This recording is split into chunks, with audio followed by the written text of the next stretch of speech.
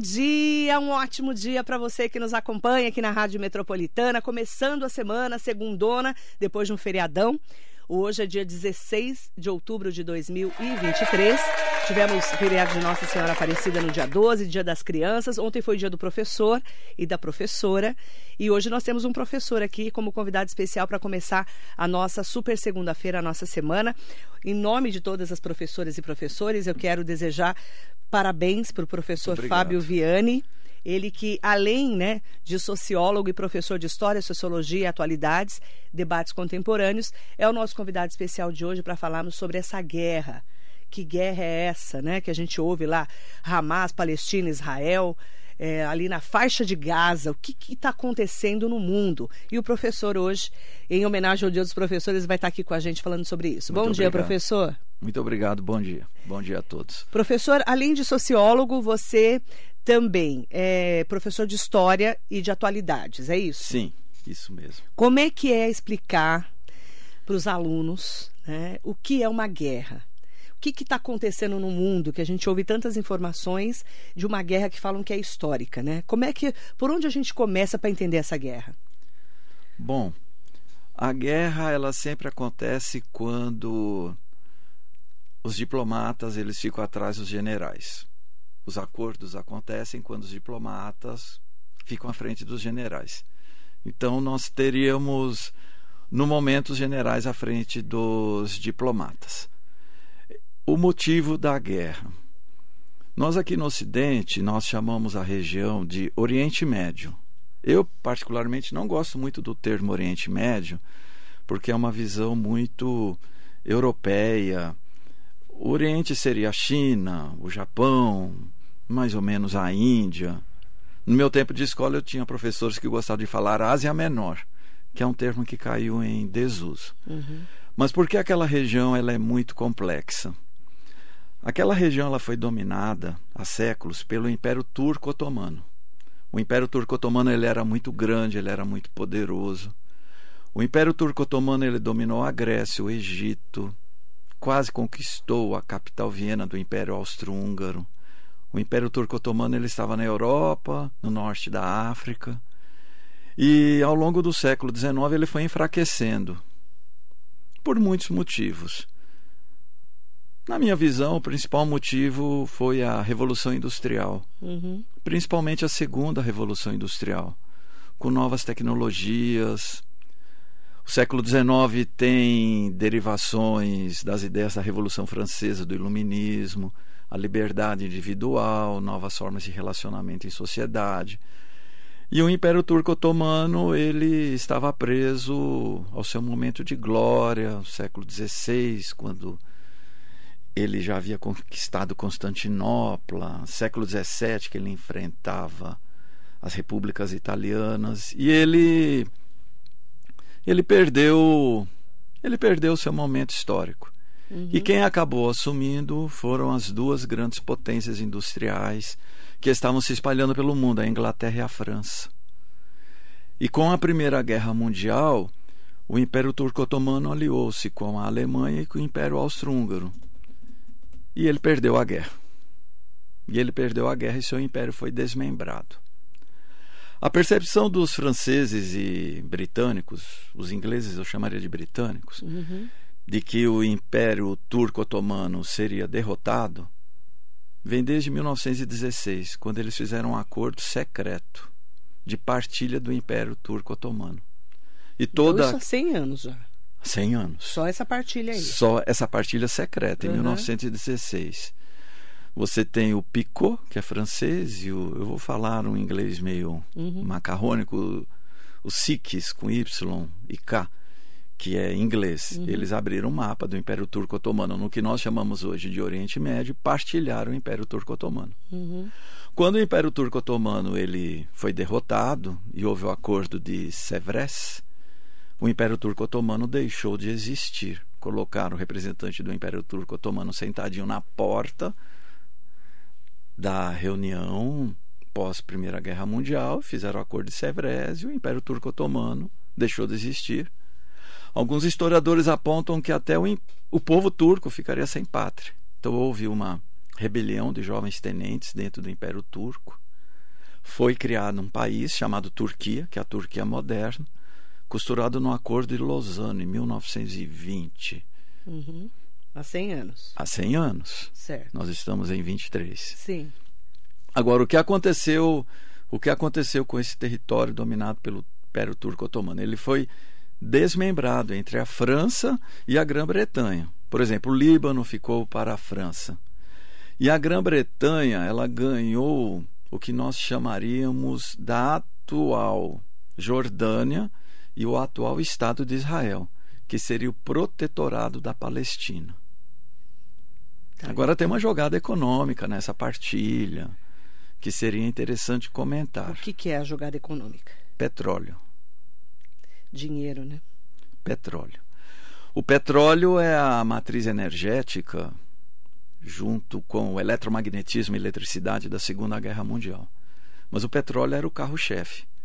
França e Grã-Bretanha estavam de olho no Império Turco Otomano, porque ele controlava o que nós chamamos hoje de Irã, a península da Arábia Saudita, e controlava a Mesopotâmia, que é o atual Iraque. Então, a partilha do Império... E já tivemos guerra entre Irã e Iraque, né? Lá atrás. Tudo... Você vê que vão se repetindo as guerras, porque só para gente contextualizar, estou falando como senso comum, professor, quando eu fiz mestrado na PUC sobre história, para entender a história da política, né, porque eu fiz em ciências sociais e políticas, a gente falava muito sobre por que tem uma guerra. É por poder, né, pelo território e por dinheiro. Nesse caso, o dinheiro é o petróleo. Essa jogada econômica que você falou é interessante porque lá é um lugar com muito petróleo, né? Muito, muito. E todo mundo quer ser dono daquele território. E hoje em dia gás também. Gás também, hoje em dia. Então, vamos lá. Essa região virou uma parte Irã, aí virou Iraque, e a outra parte, ali Israel, é isso? Vamos pensar a divisão. Vamos lá. Então, a Grã-Bretanha, o que é chamada Iraque. Inglaterra, né? Inglaterra. Tá, chamada Iraque. Eram 3 administrações do Império Turco Otomano. Então, o Império Turco Otomano ele tinha a maneira de administrar os territórios. Certo. Então, eles juntaram 3 áreas administrativas do Império Turco Otomano e criaram o Iraque atual. Nós chamaríamos de Iraque contemporâneo. Certo. A Pérsia tornou-se o Irã. E a península da Arábia Saudita, aí tem uma historinha interessante. A Arábia Saudita, lembra? O que te lembra a Arábia Saudita? Muito dinheiro. A Arábia Saudita é uma península, eu vou usar uma linguagem do senso comum, ela flutua embaixo da Arábia Saudita é petróleo, é bacia sedimentar. Tudo na Arábia Saudita tem petróleo. Então foi criado um país chamado Arábia Saudita, mas aí é uma questão de estratégia. Eu preciso ter algumas franjas. Vamos supor que no futuro eu tenha problema com a Arábia Saudita. Então eu tenho Catar, Bahrein, Iêmen, tudo do lado ali. Tudo do lado. Isso foi uma criação. E são territórios pequenos, né? São as franjas. São franjas. Por que a gente fala que são territórios pequenos? Porque a gente está acostumado com o Brasil, que tem 8.511.965 km². O Brasil é gigante. Enorme. Né? É um continente, praticamente, metade de um continente. Né? Metade da América toda. Né?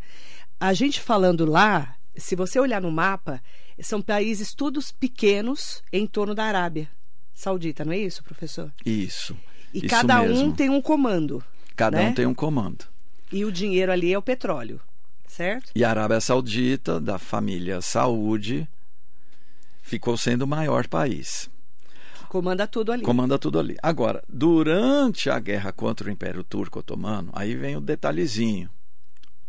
O povo árabe ajudou a França e a Grã-Bretanha com a promessa de se criar um enorme país que pegaria toda a península da Arábia e que iria até o Mediterrâneo. E a promessa não foi cumprida. Então vamos entender essa parte. Essa parte aí, ela é territorial junto com a religião?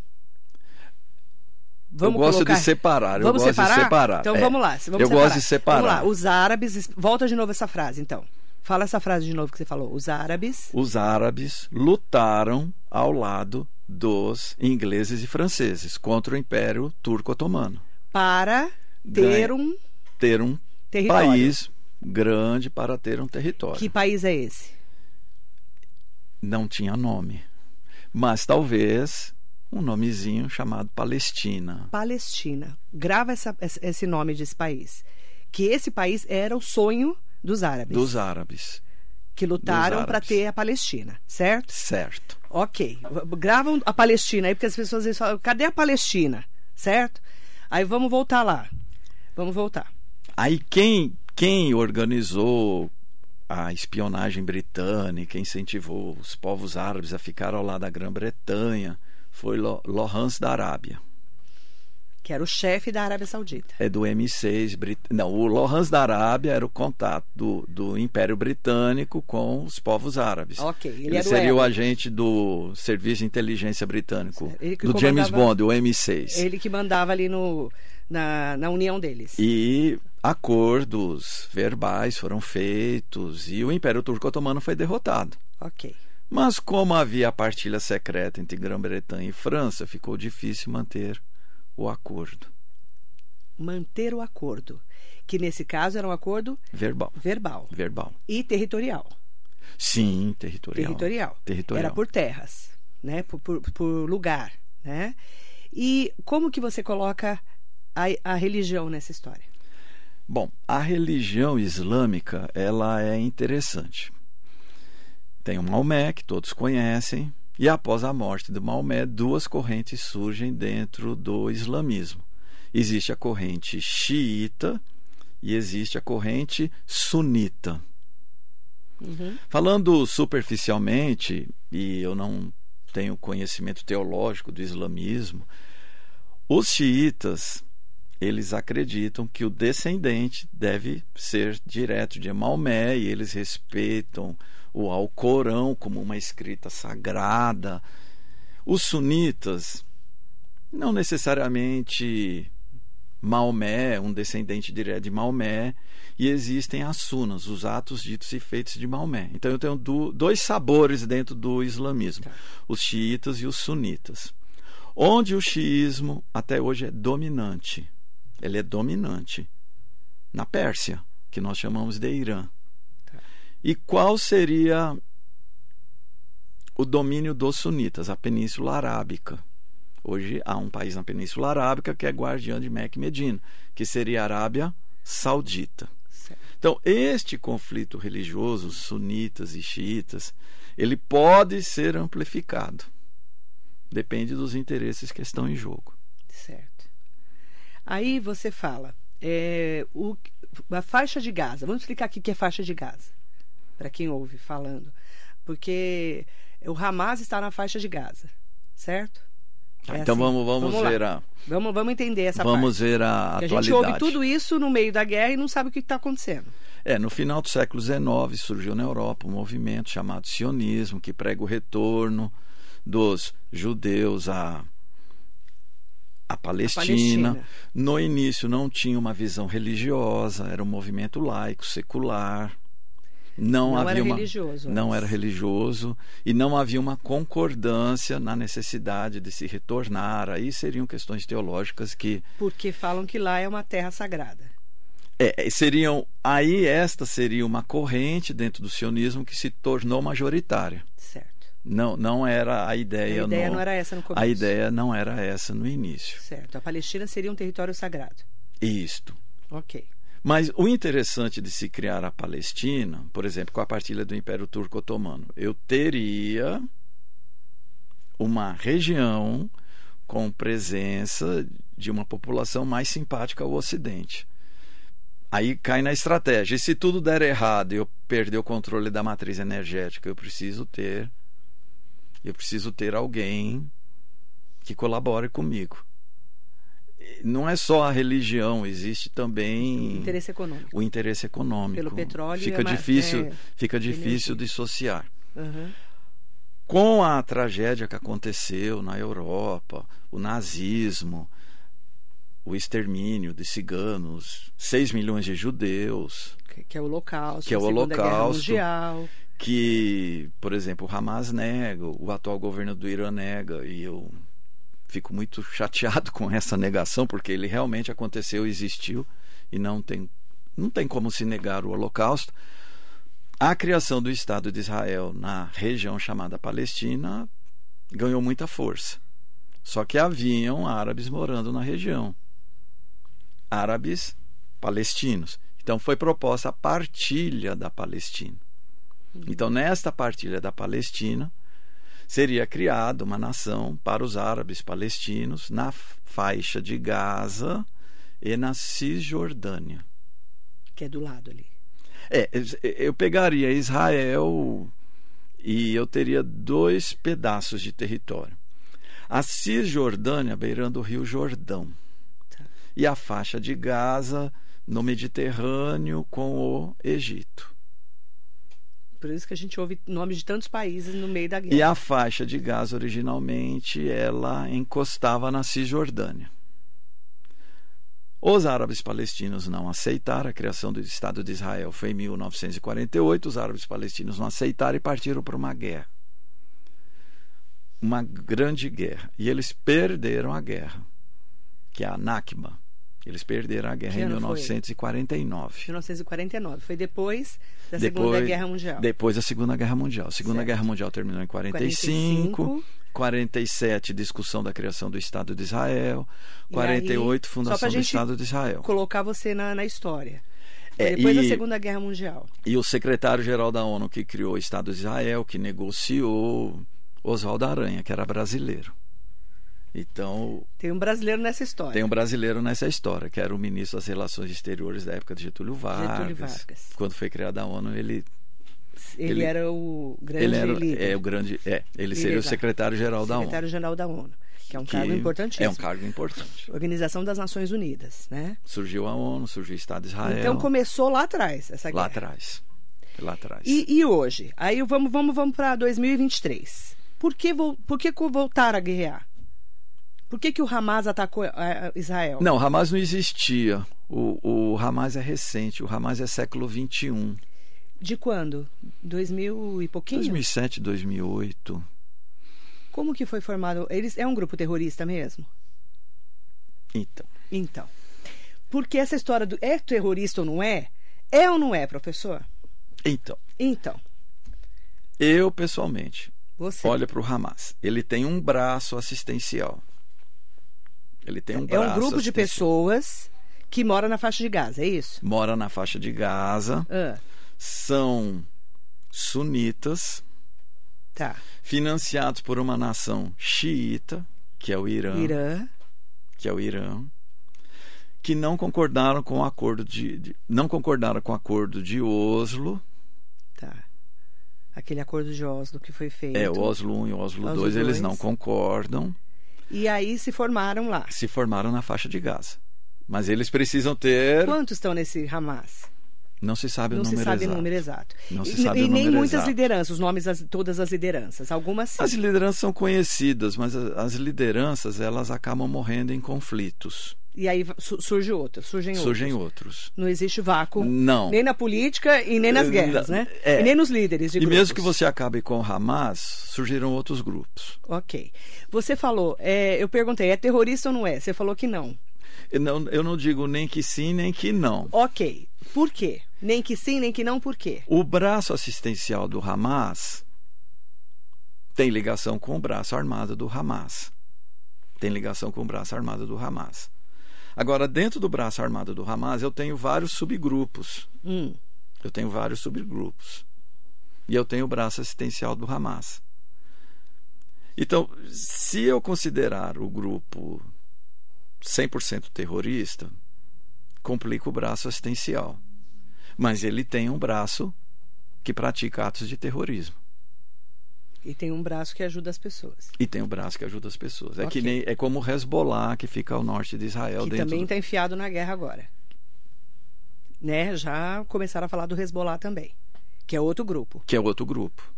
Mas que também o grande financiador... É o Irã? É o Irã.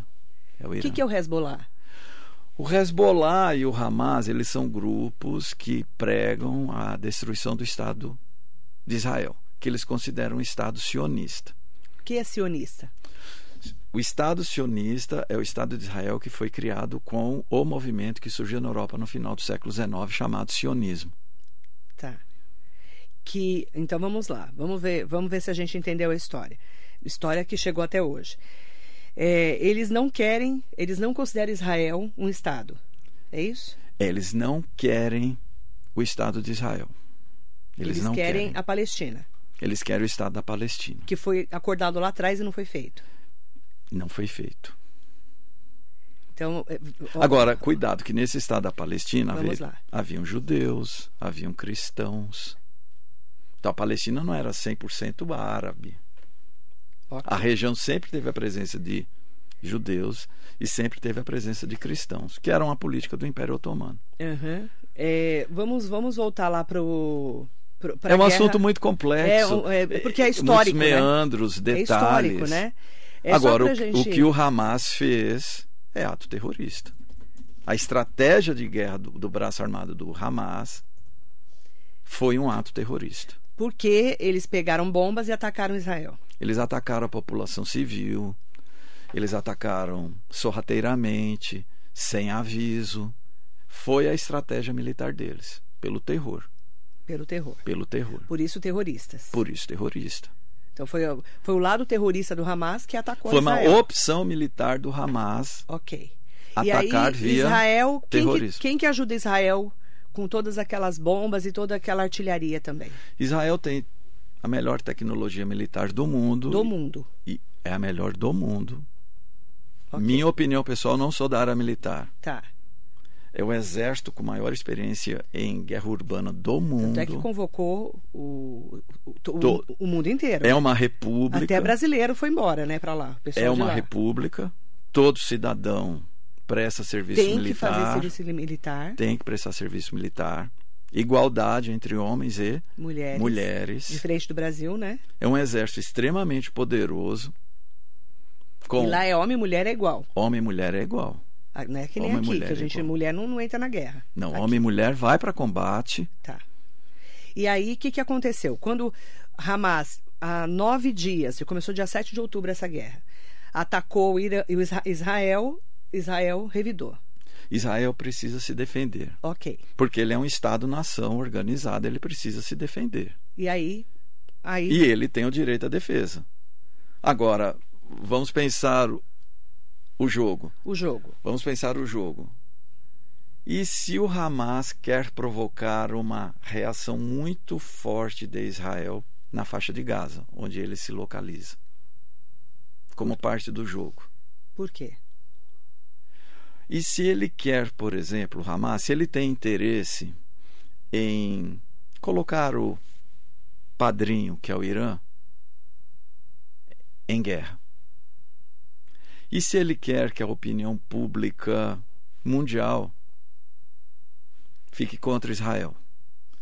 E se ele quer, por exemplo, que a pauta palestina, que estava ficando enfraquecida, ela volte ao cenário novamente? Então ele adotou a técnica do terror. Ele praticou terrorismo. Inclusive matando crianças, sequestrando pessoas, fazendo imagens de tudo isso e jogando na internet. Isso é uma técnica de guerra. Técnica de guerra. Técnica de guerra. Foi a opção da liderança do Hamas. Foi a opção da liderança do Hamas. Foi a opção da liderança do Hamas. A gente fala hoje em mais de 4 mil mortos, mas deve ter muito mais que isso, né? Não tem como fazer a conta certinho, não tem como saber. Não tem como saber. Não tem como Interessante, saber. Professor, as pessoas falam muito isso. De que lado o Brasil está nessa guerra? Olha, o Brasil, ele participou da criação do Estado de Israel. É um bom interlocutor. O Brasil tem uma população de origem palestina, sírio-libanesa muito grande. Sírio-libanesa muito grande. Muito grande. O Líbano é ali no meio, né? Líbano é fronteira com Israel. Fronteira com Israel. Então o Brasil seria um bom interlocutor. Tá. Diplomaticamente, aí vem a questão da diplomacia. Vem a questão da existem países que eles não podem ostensivamente condenar. e nem tomar partido de um lado ou do outro. Tá. Porque esses países, eles precisam ser os interlocutores. Que é o Brasil. Então, diplomaticamente, O Brasil... seria interessante que o Brasil permaneça neutro. O Lula está fazendo isso, o presidente? Percepção minha pessoal, Uhum. ele fez uma declaração forte contra o Hamas. Eu vi. Falou em terrorista. Falou em terrorismo, que é a fala que eu disse aqui. Ele praticou um ato terrorista. Ok, foi terrorismo mesmo. Foi sorrateiro, terrorista. E o Lula também conseguiu ali, claro, como presidente, líder de uma nação, mandar aviões da Fábio para trazer o pessoal de lá, desesperado. Se ele não tem interlocução com os dois lados... Não tem como. Não tem como. Por isso que a gente ouve assim no noticiário. Estão na faixa de Gaza, tentando entrar na faixa de Gaza pelo Egito, pela Cisjordânia, não é isso? A faixa de Gaza, o Egito, o Egito é um governo militar. Militares, gente. O Egito é um governo militar. Há décadas. Sim. E existe dentro do Egito uma organização política assistencialista chamada Irmandade Muçulmana, que não é favorável ao governo militar do Egito. E o Hamas é um braço da Irmandade Muçulmana. Então, o Egito, ele já avisou, eu não vou abrir a fronteira porque eu não quero refugiados palestinos dentro do meu território, porque haverá uma infiltração do Hamas, que é coligada à Irmandade Muçulmana, vai trazer problemas para o Egito. Porque o Egito já enfrentou atentados terroristas do braço armado da Irmandade Muçulmana. Então existem as complicações do Egito. Por isso que às vezes é tão difícil trazer as pessoas de volta. E o Egito reconhece o Estado de Israel e tem acordos com o Estado de Israel. E a faixa de Gaza é uma situação muito delicada. E você enxerga o final dessa guerra? Negociação política. Política. Não há solução militar. Não há solução militar. E quem resolve isso? Quem é? É Biden junto com a ONU? Como que funciona isso em nível político? Olha, vamos pensar assim. Estados Unidos e União Europeia chama a Rússia e tem alguém novo no jogo. Que é? Está longe, tem um outro olhar, mas tem poder econômico. Quem? Que é a China. China. A gigante China. A China eu vou falar em inglês. A China é o novo player desse jogo. A China é a carta fora do baralho que agora está no baralho. A China é hoje o país mais importante do mundo. A China, ela conseguiu fazer, eu falo brincando para os meus alunos, a China conseguiu fazer com que a Arábia Saudita dá o dedinho para o Irã Vamos dá o viver em dedinho paz. para a Arábia Saudita. Tá. O poder da China hoje é incomensurável. Discreto, como todos os chineses, discretíssimo, como os asiáticos são, discretíssimo, mas é muito poderoso. Nos bastidores, é o novo player, é o novo jogador. É o novo jogador. Então, essa guerra passa por, claro, quando a gente fala em política, Estados Unidos, Joe Biden, União Europeia, certo?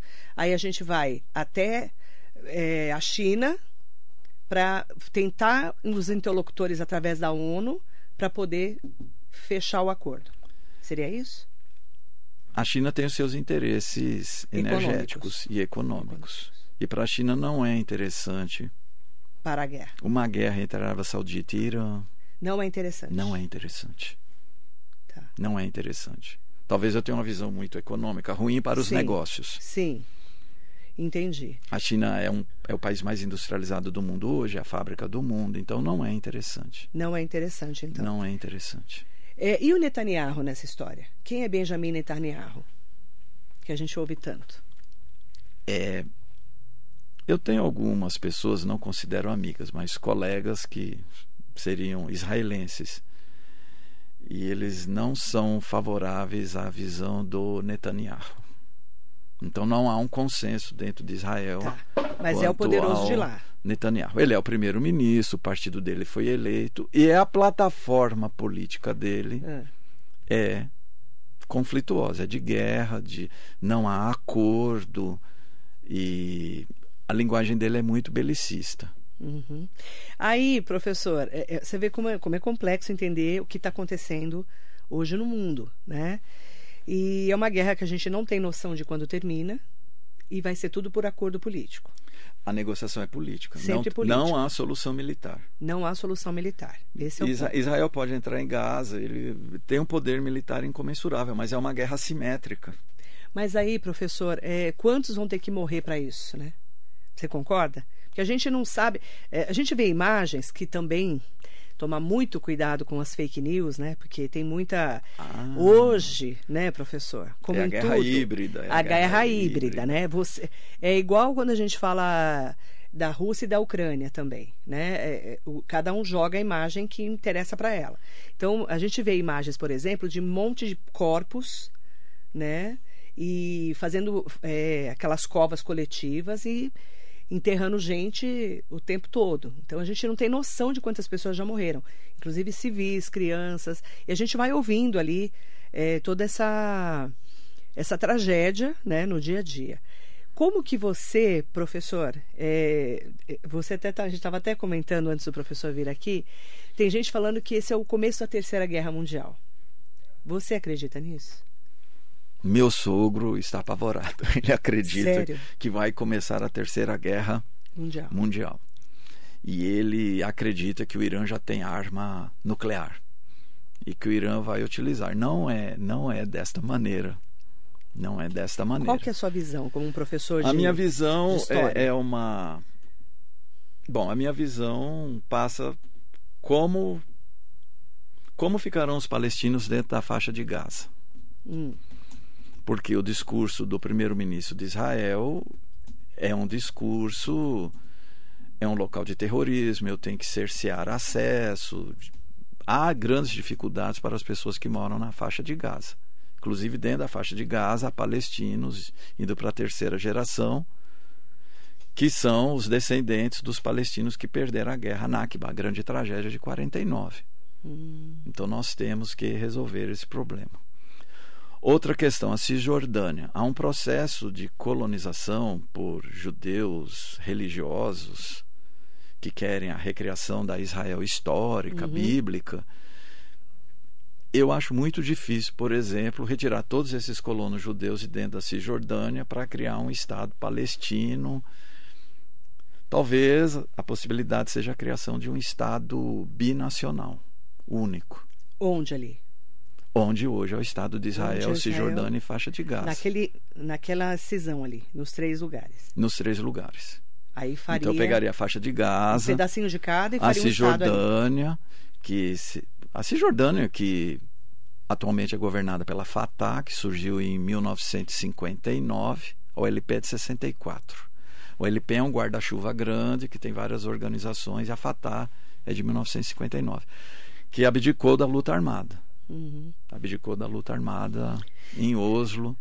É uma solução política. Agora, eu acredito em muita dificuldade na criação de um Estado binacional.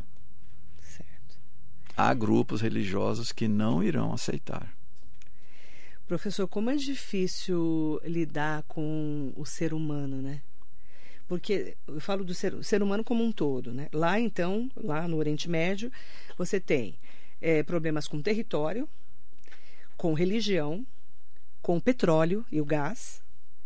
Então, você tem que... E toda essa história dos acordos que não foram cumpridos pela Palestina. Então, vejam como é difícil de você entender, para quem não conhece um pouco da história do mundo, não é? Agora eu tenho a seguinte percepção. Um dia o petróleo não será uma matriz energética vital. Outras tecnologias... Estamos indo para esse caminho, né, professor? Como ficará a República de Israel, o Estado de Israel, cercado por inimigos? Haverá interesse do bloco ocidental em proteger Israel? É porque hoje tem um interesse. Hoje tem um interesse. Então, eu se fosse israelense, eu pensaria no futuro. Eu vejo essa boa vontade, por exemplo, em lideranças de Israel. Vamos fazer o quê? Vamos fazer a paz. Porque no futuro eu posso estar sozinho. Mas como fazer a paz? Só politicamente. Só politicamente. Reuniões a portas fechadas. Nesse momento que a gente está desde o dia 7, né, 9 dias de guerra, deve ter muita reunião sendo realizada ali. Nós não fazemos todo. ideia. A gente não faz ideia. Nós não conhecemos os bastidores, né? As conversas diplomáticas, os acordos, as pressões. O primeiro-ministro de Israel, Netanyahu, está numa posição muito difícil. Questão da inteligência de Israel. Falhou, não falhou?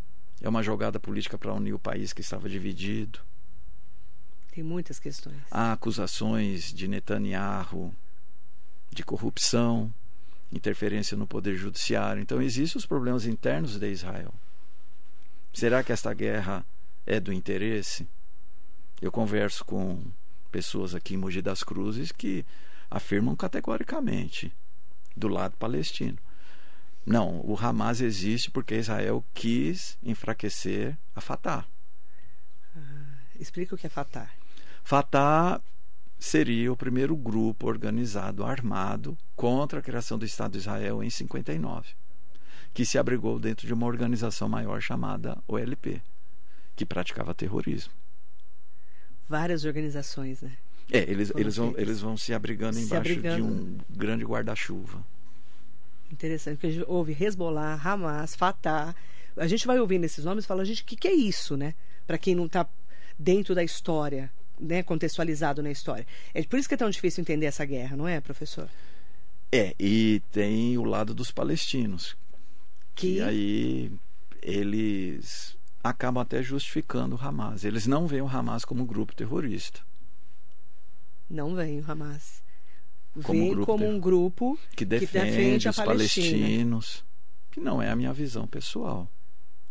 Olha que interessante. São árabes, judeus, palestinos. Aí a gente fala em muçulmanos, suítas, xiitas, Irã, Iraque, Cisjordânia, Egito.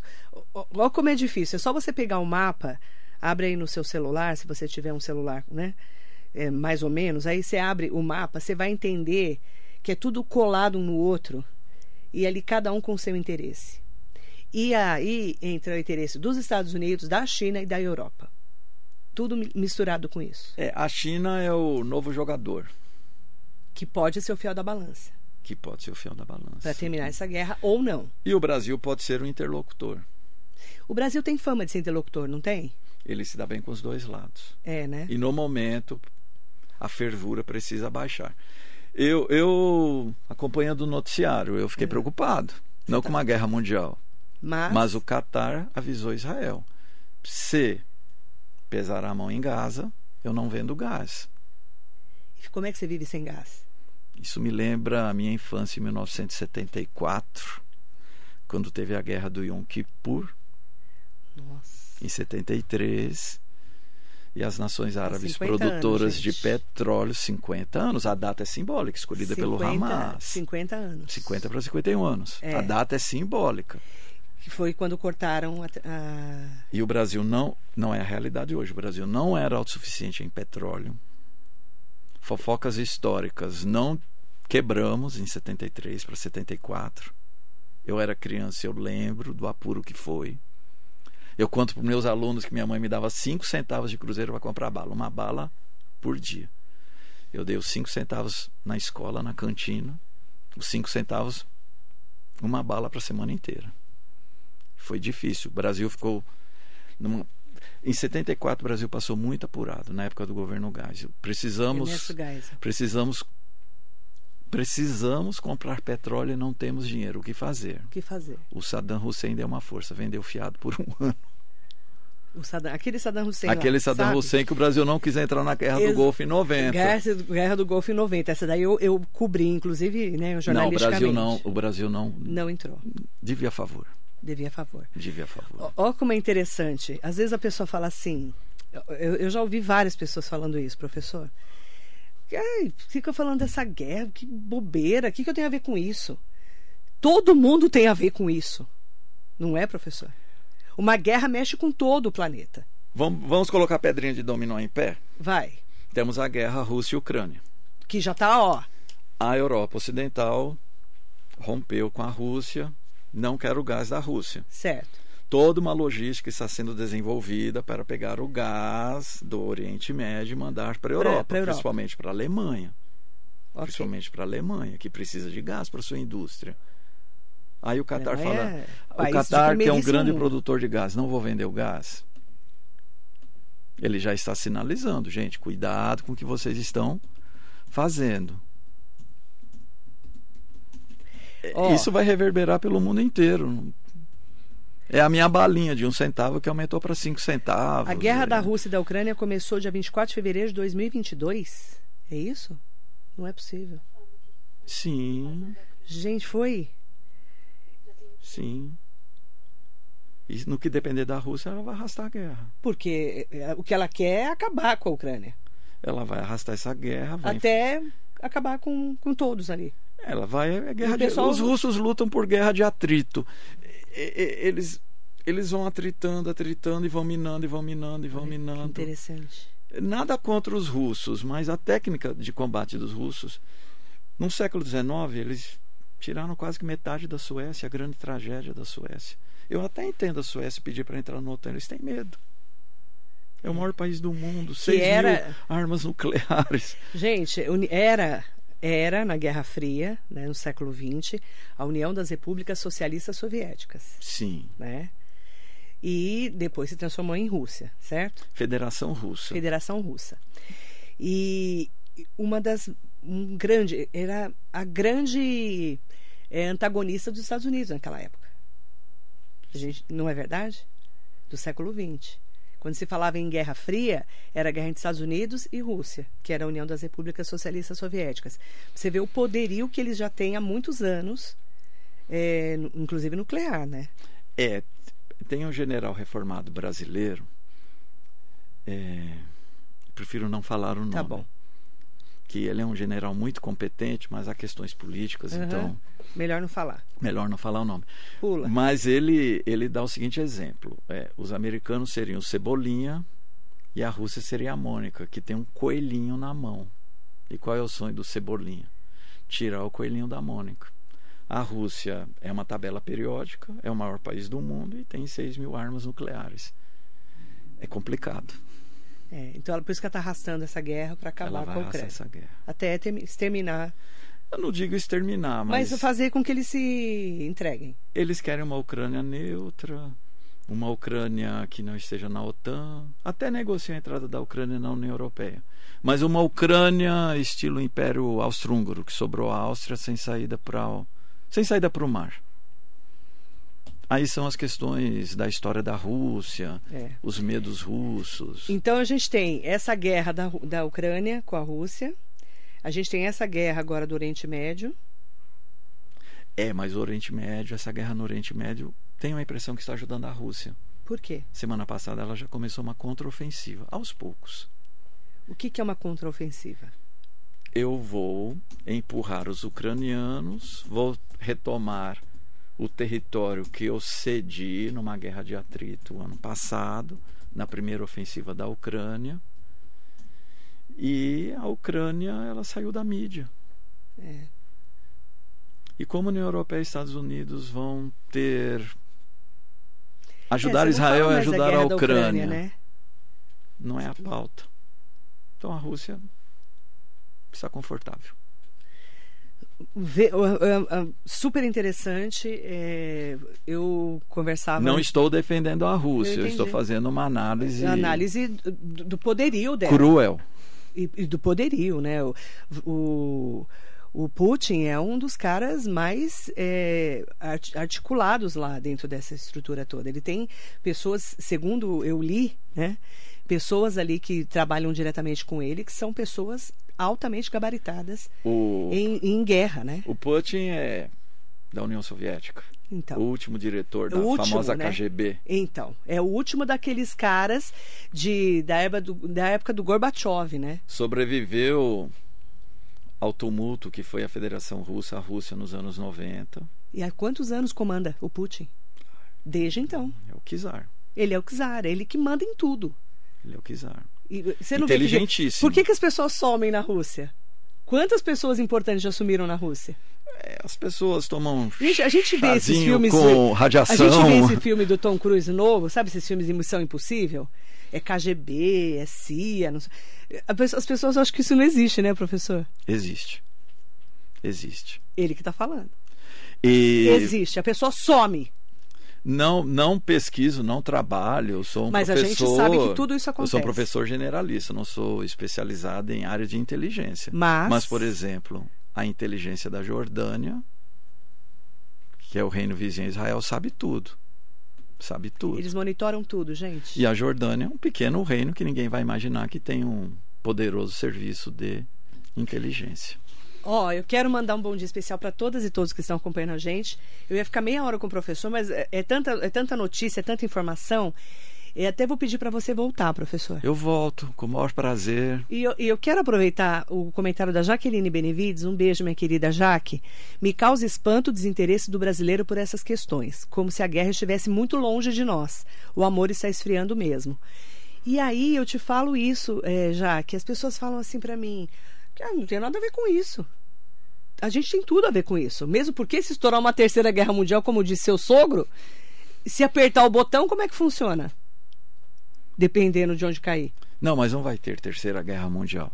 Mas pode cair uma bomba por aí. Mas eu lembro do que eu passei quando eu era criança, do meu trauma das minhas balinhas de 1 centavo aumentando para 5 centavos. Professor, pode ser muito pior do que as balinhas de 5 centavos. Agora, como fica a sacralidade da vida?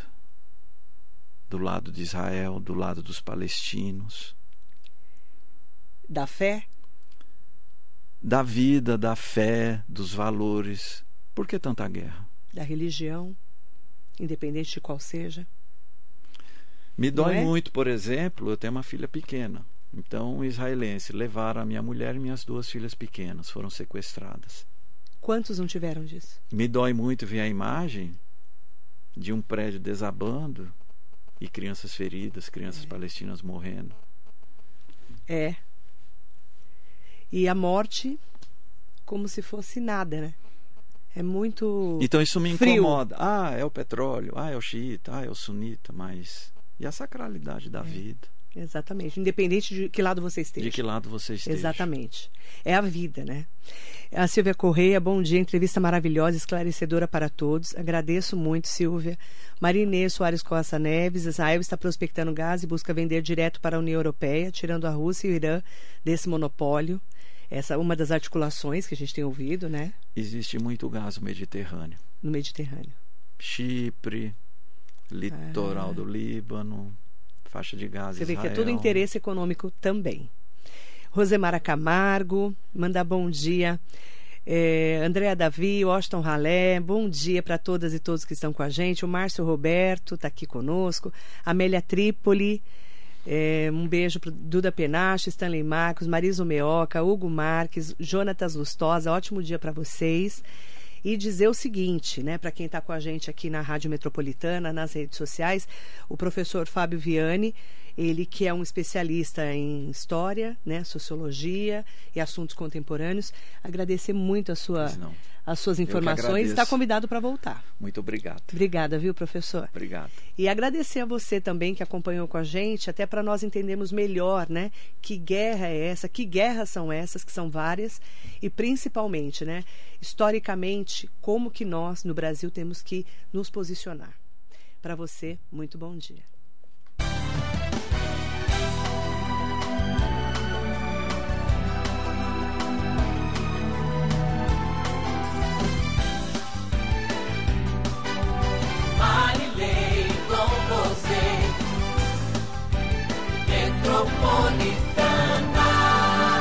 Radar Noticioso.